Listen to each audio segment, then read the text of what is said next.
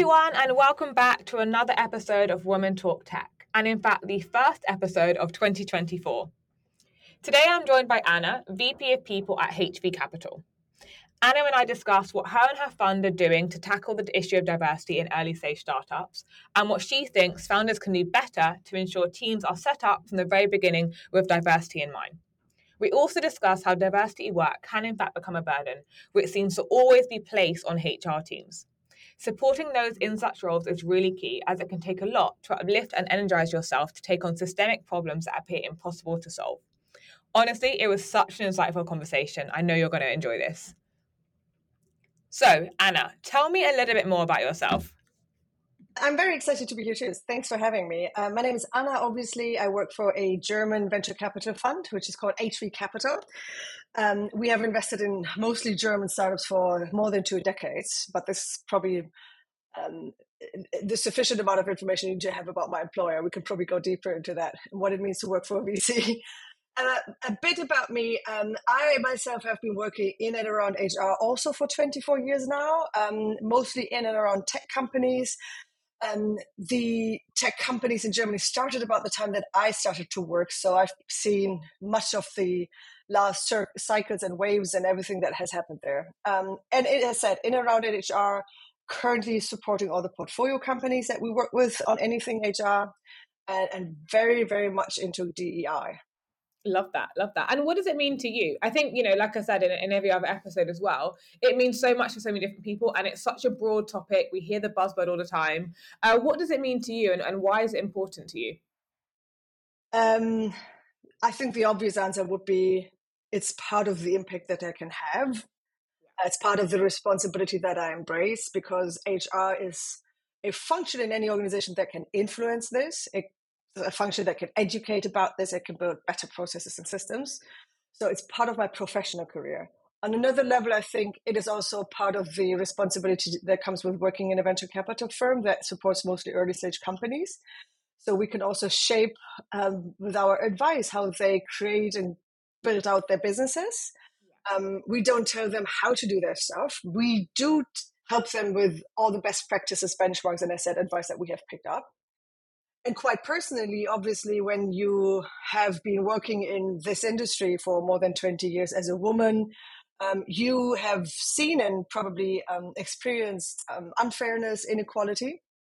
And I think this is where it gets personal to someone like me, because I feel it will help people advance who should deserve a bigger seat at the table and at the bigger table.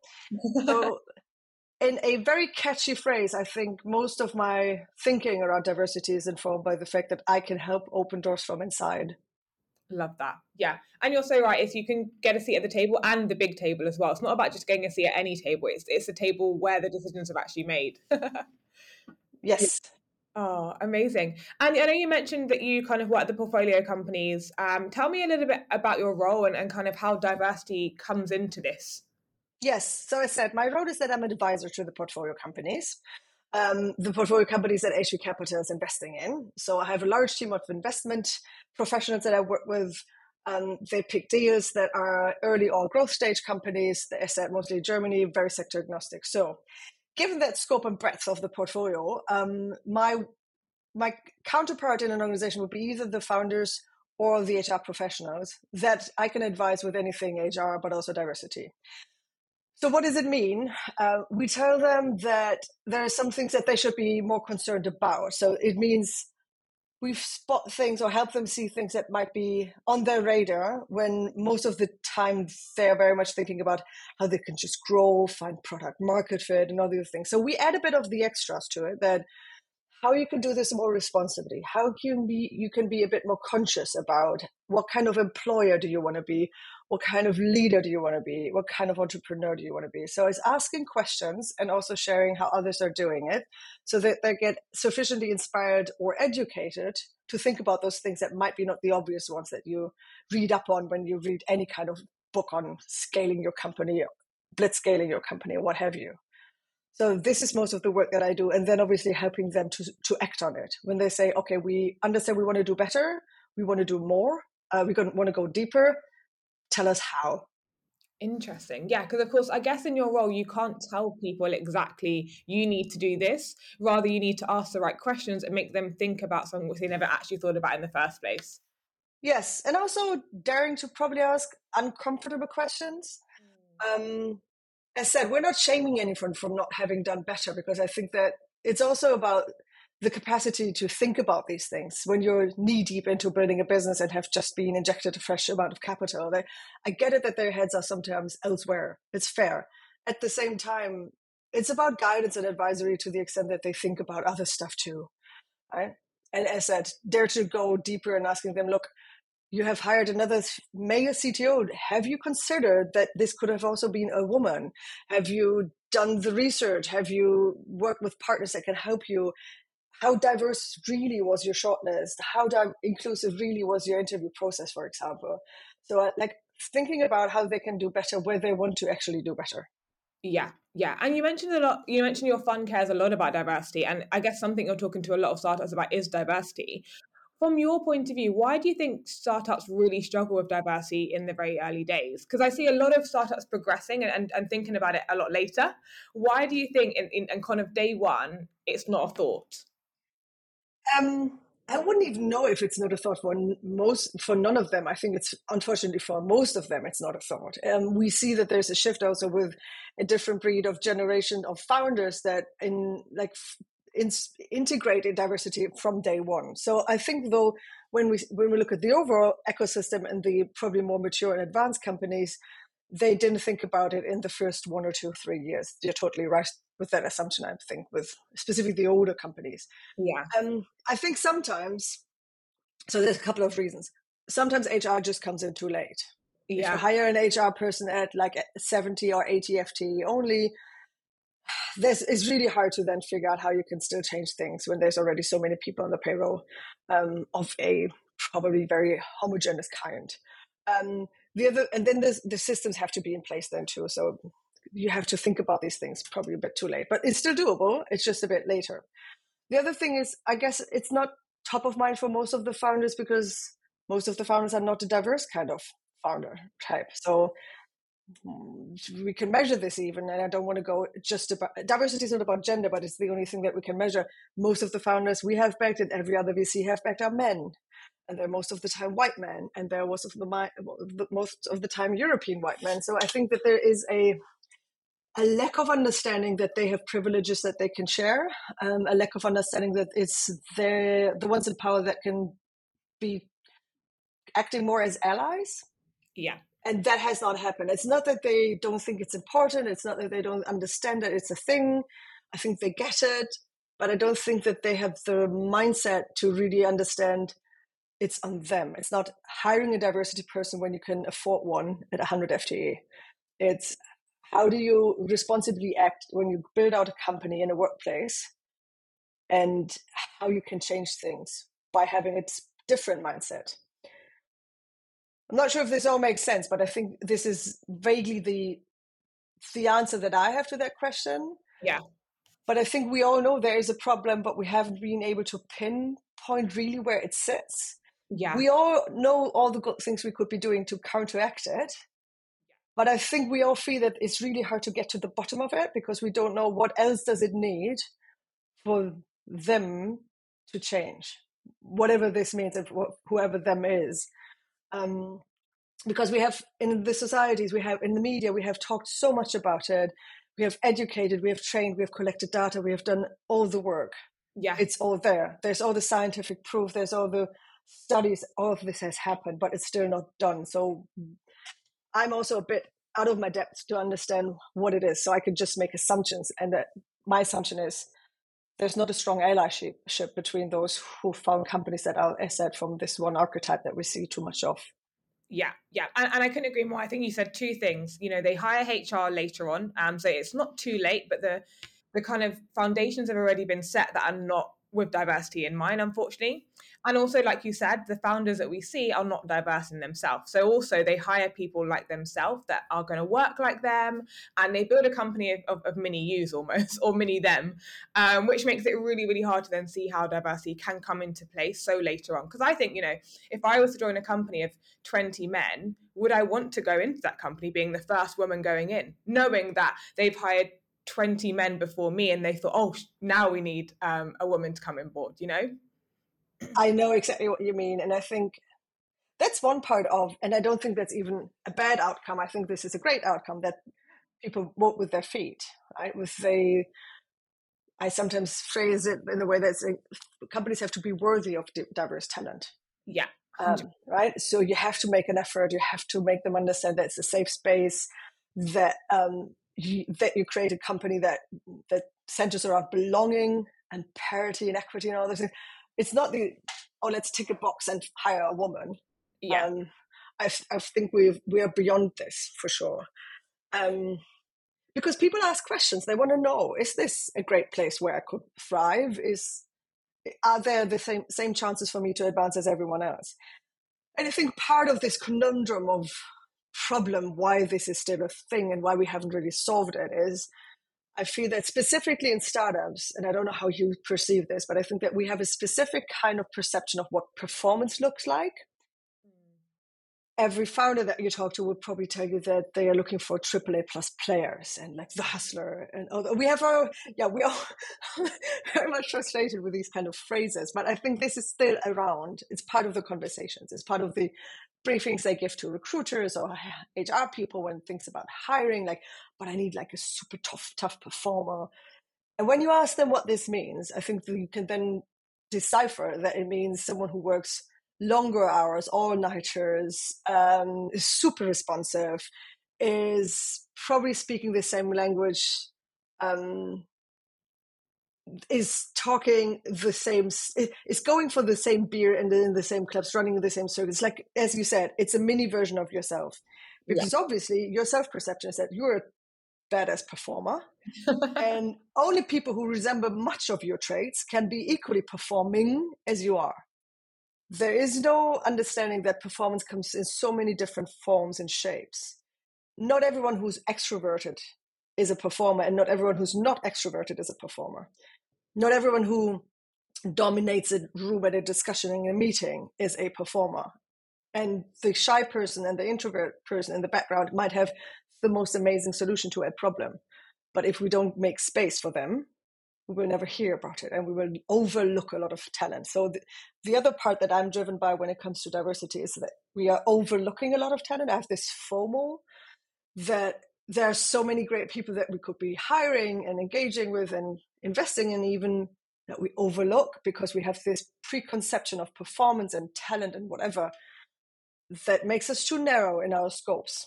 100%. Like, honestly, what you said there, I'm just literally sitting here nodding at every point because there's been so many times I've had a briefing with a founder and AAA candidate, and I'm trying to understand, okay, what that actually means for each founder because it's very different. But equally, right, there's so many biases that, like you said, talent goes overlooked from that CV level. From when you see a CV, from when you see a name on a CV, there's a bias already there. So I think sometimes founders, without even knowing, they overlook some really, really great talent just from their perception in their mind of what a good performer looks like, you know?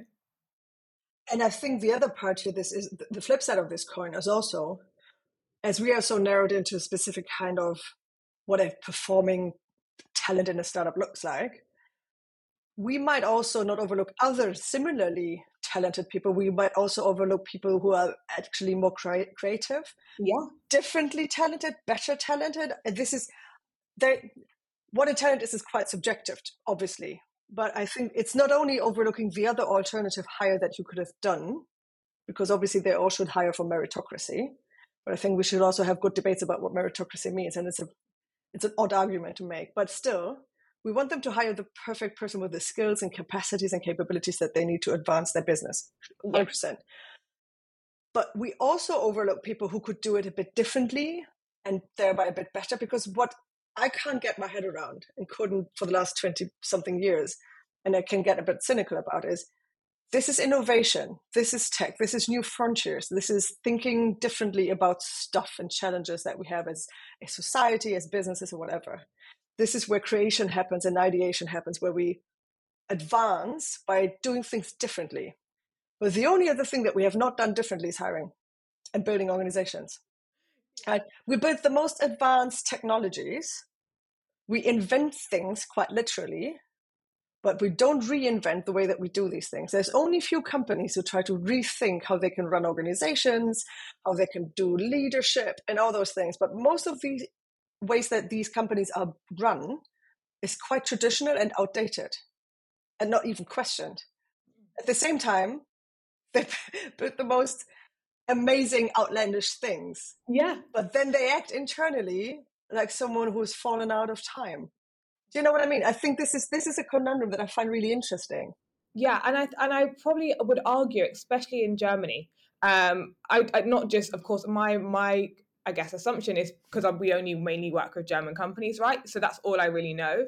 But I do find when I am kind of in and around London, I do see a difference in mindset as opposed to say in Germany or kind of other European cities. So yeah, I do find, like you said, we change or we kind of progress in every other aspect of life, but we still hire in the exact same way that we were hiring back in the 1900s. You know, it's still not Totally. advanced as we are using tech more, and I think we're finding different ways to find more talent, but the hiring process and so many other aspects are still very much the same. Yes, and I don't want to be sounding naively optimistic here, but I've looked into a lot of HR tech in the last month because of the advancement of AI. And now, obviously, every software tool that we ever be using will be having some kind of AI feature in it. Whether this is bonkers or really helpful, we don't know. The jury is out on many of those things. But it's an interesting trend that we see that, for example, with performance reviews, the tool that we are actually using, but many of our startups are using, is using AI to help managers prepare for performance review conversations. It is also a tool that helps you figure out how you reassess yourself from the last cycle to this cycle, with more clarity and more contextualized and probably better phrased copy and text that can help you think about this stuff better. Yeah. Because we are very much biased with ourselves as much as we are biased with other people, right?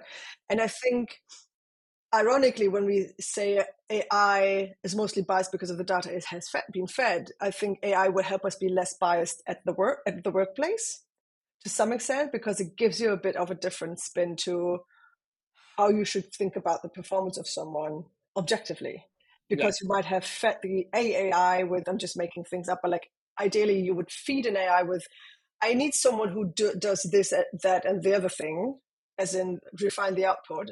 And the AI will build you the scorecard, the job description, the selection process, the interview questions, the assessments, and everything else, and help you select better talent, less biased. Yeah. Ideally, as I said, we're not there yet. I'm still skeptical about most of these the applications. Well, maybe this is the breakthrough that we need. And maybe it will also help people rethink, as said, the outdated structures that we have too much of in HR still. Yeah. We don't question really. Yeah, yeah, no, definitely, definitely.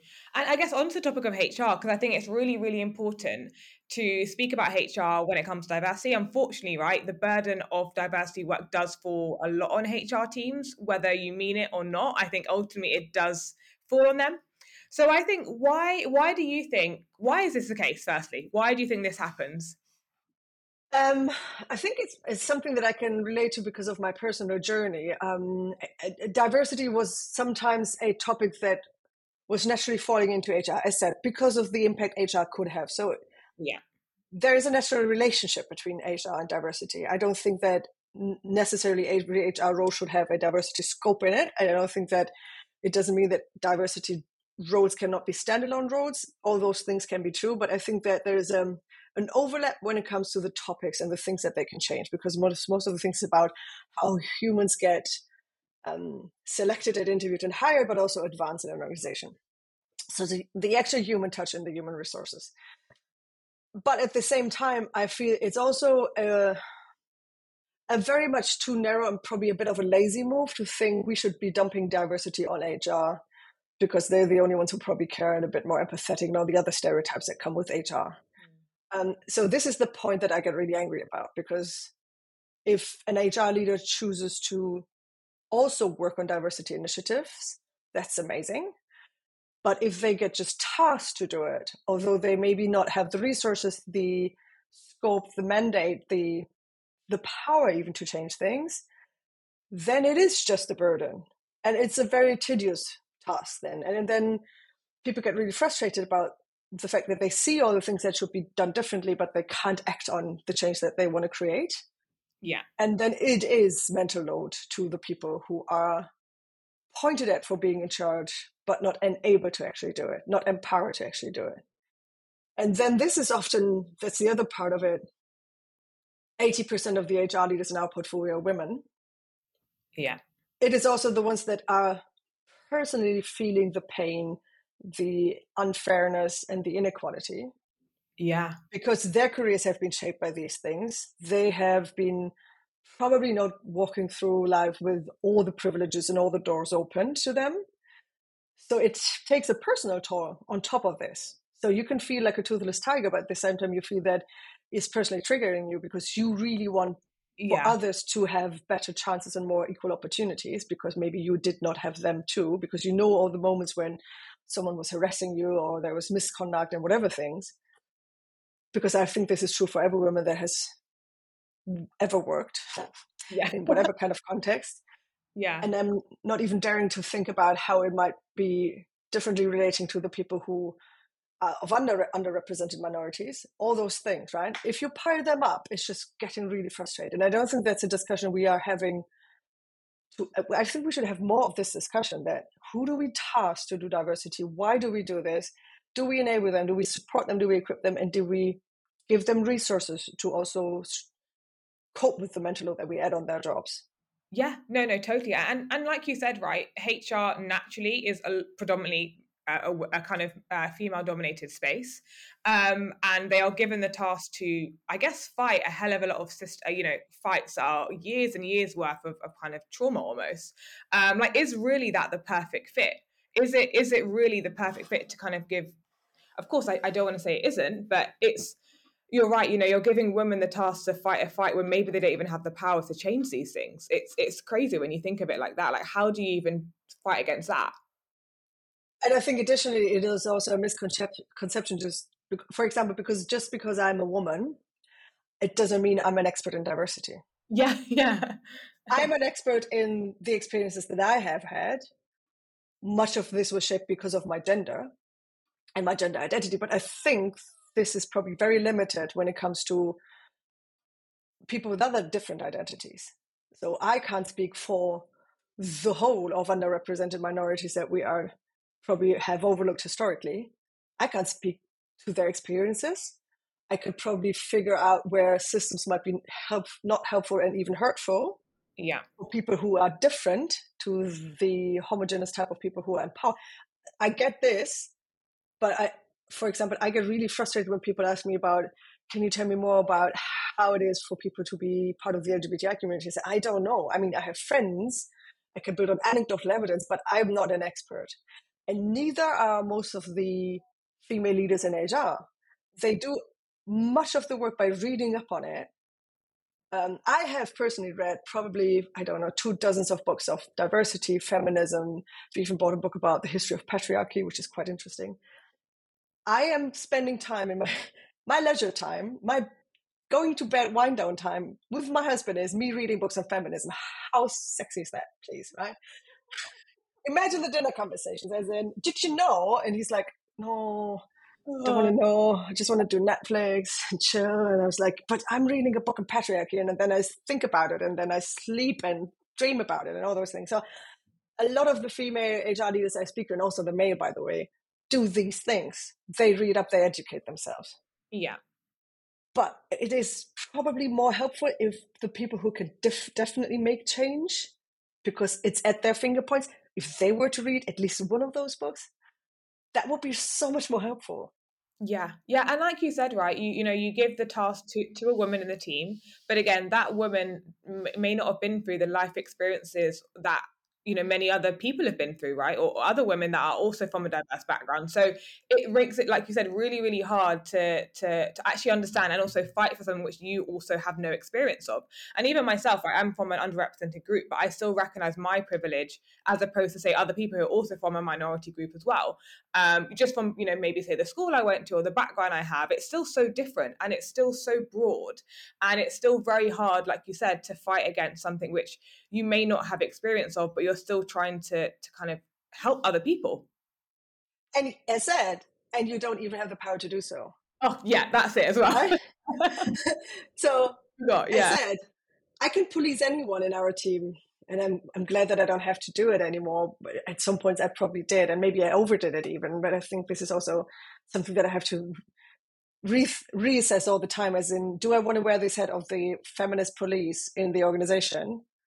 And is this actually what I, Anna, want to do? Or is this the responsibilities that someone thinks I should be having? Is it the role that the VP people of an organization should be having? Or is it just a role that I, as a person, have acquired? Yeah. Is this actually helpful? All those things, right? Which actually makes the whole part of this mental load even more complex, because you have to think about, so anytime I have conversations about diversity with whoever, I have to clarify this is whether this is my personal opinion or this is something that I have picked up from all the reading and conversations I had with experts.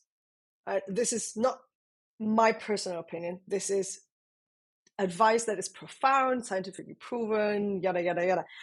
There's a difference, but people don't see the difference because they're talking to the woman about diversity, and they always think that my advice is informed by me being a feminist. Yeah. Which is not even something that I would subscribe to. I do care about feminism, but I would not say that I am a feminist, because that word is also very much loaded with a lot of stigma. So I have a hard time understanding if I want to be a feminist or not. If I want to be the feminist in the room, if I want people to stop conversations and also look at me when there's like a joke on bed, if I want to be that person, right? Yeah. I don't want to be policing people on stuff. I just want them to read up on things, to educate themselves. Yeah. And this is where it's getting really hard for the people who are trying to do the work, because are they giving their personal opinion based on their personal experiences, which is limited? Or do we know that they're actually speaking from the research that they have done? Yeah. And sometimes this is just bundled up in one thing, but we don't ask even for the differences. We don't clarify this. Other people don't ask me, Anna, is this your opinion? Or is it something you've read? And also, I find that even as the ones talking about it, it does sometimes become very hard to actually separate the two. Even when you are speaking so passionate about a topic, as a woman, I'm speaking about something which, am I passionate about? Yes. Am I talking on behalf of every other woman in the world? I can't, because that's not my job. But it becomes very hard to separate, like you said, my own opinion versus what is fact, or what I've read, or what other people have told me to kind of fight for. And ultimately, this comes with just having many, many, many uncomfortable conversations. And I think there's lots we kind of task with someone when given this kind of diversity job. Like, there's, how do you say certain things? The right way of saying things, the wrong way of saying things. It becomes such a hard conversation to have, because I mean, I had a podcast recently where we were speaking about neurodiversity, and I must admit, very little knowledge about this topic. And I learned a lot from the conversation, but I spent my entire time speaking with this person thinking, like, am I saying it the right way? Like, am I offending other people? Like, it's so hard to know what the right way is. And I think, how can we actually support people with this task, knowing that it is kind of filled with so many uncomfortable conversations that you may not even want to have, but you have to because it's your job. And I think you've touched on something that I can also relate to, which is that everyone assumes that we are very much perfect in the way that we deal with things. I mix up pronouns all the times. I'm probably also using not the right language at times. I have for sure in the past said regrettable things that hurt people. I've done all these things. I'm a human. Am I trying to be better every day? Yes. Am I trying to figure out and speak to people who can educate me and help me, to ask for feedback more? Do I speak more consciously? You could totally tell with someone like me, because I tend to speak really fast, but when I slow down speaking, it's because I think about the word that I'm trying to find. So you can see that she's making an effort, right? Is it always perfect? No, for sure not. It's progression over perfection, 100%. But again, if I probably fail to use the right term in a conversation, being the diversity expert in the room, people look at me, it's like, haha, but yeah, Anna, this is something that you just said you should. Do you know what I mean? It's like, They look at me, it's like, but you're not perfect, so why do you think we should be perfect? But there's a lot of shaming going on in diversity work, which is unfortunate, because it should not be about someone knows better and educates others for them to do better. I think it's more about, can we educate ourselves every day with everything that we learn about the differences and the nuances of society? And can we help each other here better so we all advance as a group? And maybe someone is taking the lead, and maybe that person has the privilege to do more work and more research and spend more time on it. But I can merely offer the things that I have researched to other people. Yeah. Whether they act on it or not is totally their choice. So this is true with everyone in the VC industry. This is true with everyone in the portfolio of all the VCs that I'm working with, but also this is true for all the peers of mine who work in different funds and do the same kind of work, and also try to support portfolio companies on these things. It's merely an offer. Is never more than that. And it should be taken as one. It shouldn't be taken as an enforced change of behavior, as a policing of language and all those things. It's an offer to be a better human. But if they choose not to, it's their loss.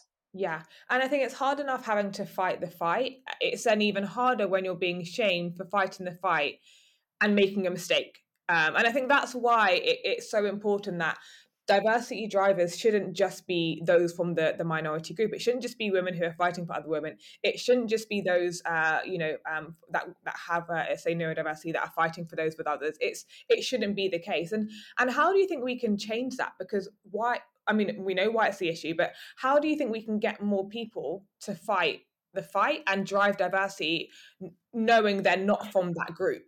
You know? Yes, this is why I'm slightly obsessed with allyship, but maybe also because it's the last resort. We tried everything else.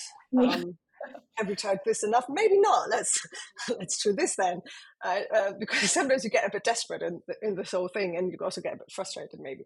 But generally, I feel that from, as I said, my own personal experience and the team that I'm fortunate to be part of, I'm surrounded by so many allies who are understanding that they have privileges and responsibilities in the careers that they have acquired, that they can give back, they can share, they can open doors from inside, and all those things. They can do the right things. They have acquired a mindset totally unrelated to my work sometimes, even, where I know that I can rely on them to do the things they can do when I'm not even in the room. Yeah. When they do the things that I don't even see, because obviously I don't see all of the things, and I can't be the one where everyone is pointing to as in, oh, Anna's doing that diversity thing, so I don't have to. That's not how it works in none of the organizations. It's not a one-person task. So it becomes a team effort when it becomes a team mindset, and I think a team mindset can be that of allies. Male allies, white male allies, whatever you. But I think it's the ones that have understood that, okay, I hold a privileged a position of power, I can do change. What we referred to earlier, whereas the ones who are in charge, if they have understood it, if they're role modeling it, if they are trying to do better, if they are able to speak about it in public. The other day, one of our leaders gave a talk about this, or was part of a panel conversation about this. And I know that he did an amazing job doing it. And I don't even have to listen in. I'm not even anxious that he's not doing it. I know that he will deliver all the messages that we want him to deliver on behalf of the organization that we represent. So this itself is soothing, because it says that we act as a group with one voice. That is a strong commitment. Yeah. So it's no longer just me. I'm doing much of the work on the portfolio side, but I think that as a team, we have achieved so much that I'm very, very grateful for. Yeah. And like you said, I think allyship is something which we overlook so much. And I think definitely it should kind of be, I definitely think it should be a leadership quality, right? Because you in a position of power should be, being able to help others that need that and that need allies. And you should be a voice, not when I'm in the room, but when I'm not in the room. And I think that's what's really important. You should be helping the fight when people are not there, not just because, there's a group of women behind you that have asked you to kind of talk about maternity cover, or have asked you to kind of speak about, the issues which women may go through at work. Do that when we're not there, and do that when we're not listening, because I think that's what's more powerful. I'm so with you there, but because one of the things that I've read in the vast research side is the difference between mentorship and sponsorship and what is more helpful. Yeah. We have, and specifically in the tech industry, there's like this obsession that there should be more female founders and we should just mentor them better so that we actually give them more confidence to start their entrepreneurial career, which I think is bonkers. Because I think if you want to be a founder of whatever gender, you will probably have you will find the resources to do it. Whether there is still a stigma and a bias in the way that capital is granted to specific types of, that's true. But if you choose to want to be a founder, you don't need all the mentoring programs. You don't need all the networking events where you're just surrounded by other females. What you want to is be part of a conversation where there is the people who can write the checks, right? Yeah, So yeah. mentoring itself is a very limited scope of change here. Instead, what you just said is sponsorship. And by definition, sponsorship is when you speak on someone else's behalf when they're not in the room. Sponsorship is probably very much invisible to the person who is actually getting sponsored. Yeah. Because it's the leader in the leadership conversation where it's probably the conversations about who should progress in our firm. When someone is saying that person should be getting that job because they are badass and they are so great and I want to push for that person, not the other person. Yeah. And if that sponsor has understood that they should also help people advance who are not the obvious pick because they're not falling into the pattern of the historical picks because they are probably of a different background, of a different makeup or whatever, this is really powerful, way more powerful than anything else. And this is why allyship and sponsorship is kind of the same, because if leaders become allies, they will become sponsors. Totally. Like 100%, 110%. And I guess, it's a massive problem. It's a massive task. How do you think we can actually uplift and energize people when struggling to take on this problem? From your experience, I'm sure you've kind of been through it yourself. What did you do and kind of how do you think we can really help people going through this? What works for me, and it does not work for everyone, but I'm a person that I get energy from making connections and being amongst people. I'm a very social animal. So my go-to resources would be to speak to others that are also doing this kind of work for two reasons. One is just ventilate and have a rant. The other one is to be normalized also that everyone is struggling. It's just not me, because that's a thought you might easily have. Is it everyone else is doing so great, but I can't? No, everyone is struggling. It's normal to struggle, and everyone has been through the same struggles. That's normalizing it. That's really helpful. The other part is everyone is really, maybe because we're all in the same boat here, we all want to help each other. So I get much of the advice and the ideas and the inspiration and solutions to how I could do these things when I speak to peers. So this is where my peers are my resources. At the same time, I think we should also be very much cognizant that it has a mental toll and it is mental load, and you need to find ways to help you offload these things in whatever way that you choose to. For example, people who want to look for coaching or any kind of supervision and maybe even therapy, whatever have you. But I think we should not forget that I don't stop thinking about diversity when I leave the office. I see it everywhere. I see it in my personal life, in my circle of friends, in everyone's life. Yeah. It's a lens that once you have started to use it, to look through it for whatever world you walk through, you can never take it off. Oh my gosh, yeah. Do you know what I mean? And I think this is where in most of the other functions you can stop thinking about, like if you were to be an accountant, you probably stop thinking about accounting once you're on the tube, hopefully, maybe. Yeah. Though, every show that I watch on Netflix, every book that I pick up, everything is just kind of, it takes me extra energy to force myself to stop thinking about those things and also find joy in things and not look at the news, the geopolitical things from that lens too, as in there's another source of frustration, another source of inequality and unfairness, and this really takes off. And I think this is also what we have to be aware of. And I think this is what people doing the job have to be aware of, that they need to find resources to offload this and to decompress. And it's totally fine to do things different, to like not think about it all the time. It's totally fine to take time off from diversity work. Yeah. No, 110. Need the Sunday off to go back on Monday. Yeah. But whatever you do on a Sunday has not to be informed. It's not a day wasted. It's a day for you to recharge. Yeah, no, I can really relate to that because when I kind of dug my head into that, I don't know if that's the right saying, but when I kind of got really interested in diversity work, I then, you're right, I couldn't unsee certain things I would have definitely overlooked before. Like I wouldn't have noticed certain aspects in kind of like I said, in movies, in a conversation, in really small interactions in a coffee shop. I would have so overlooked it and I would never have second guessed anything.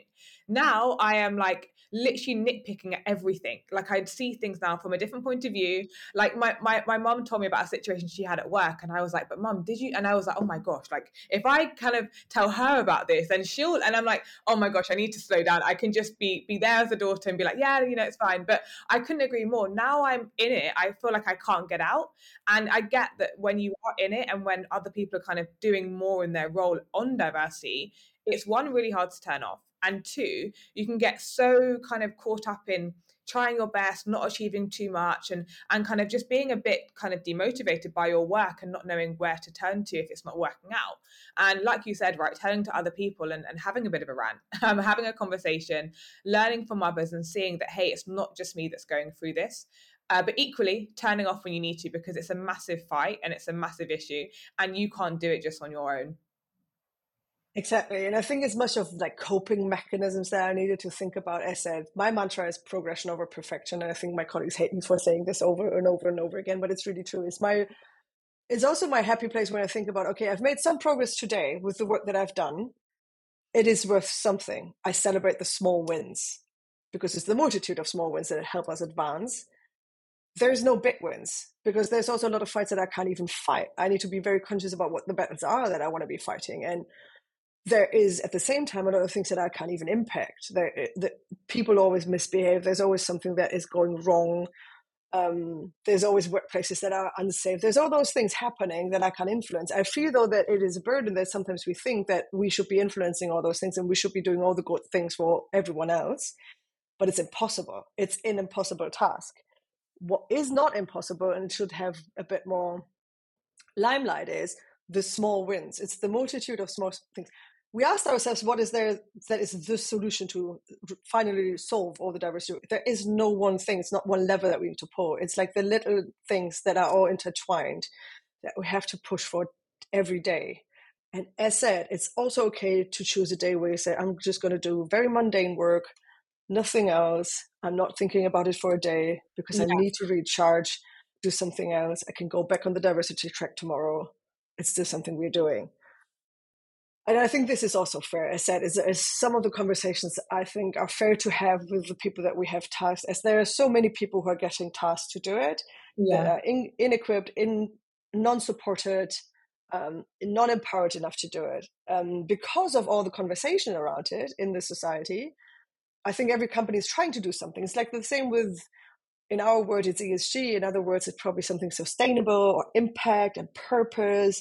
Everyone wants to do better. Everyone wants to have a more of an edge when it comes to the profile that they create as organizations. So we always find someone who's doing something.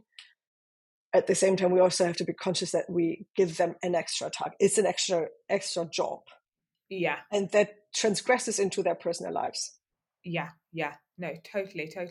And I guess just to kind of end on a bit of tangible advice, what advice would you give to someone in a role whereby they have a voice, but they want to use it, and they've tried and it's just not working? What advice would you give to someone who is in that situation where they kind of feel a bit stuck with the whole diversity work? Because we've all been there. We've all been there where we think this is not working. Should I just stop? What advice would you give to someone who's in that situation where they feeling a bit stuck, it's not working, but they know it's important? What would you do?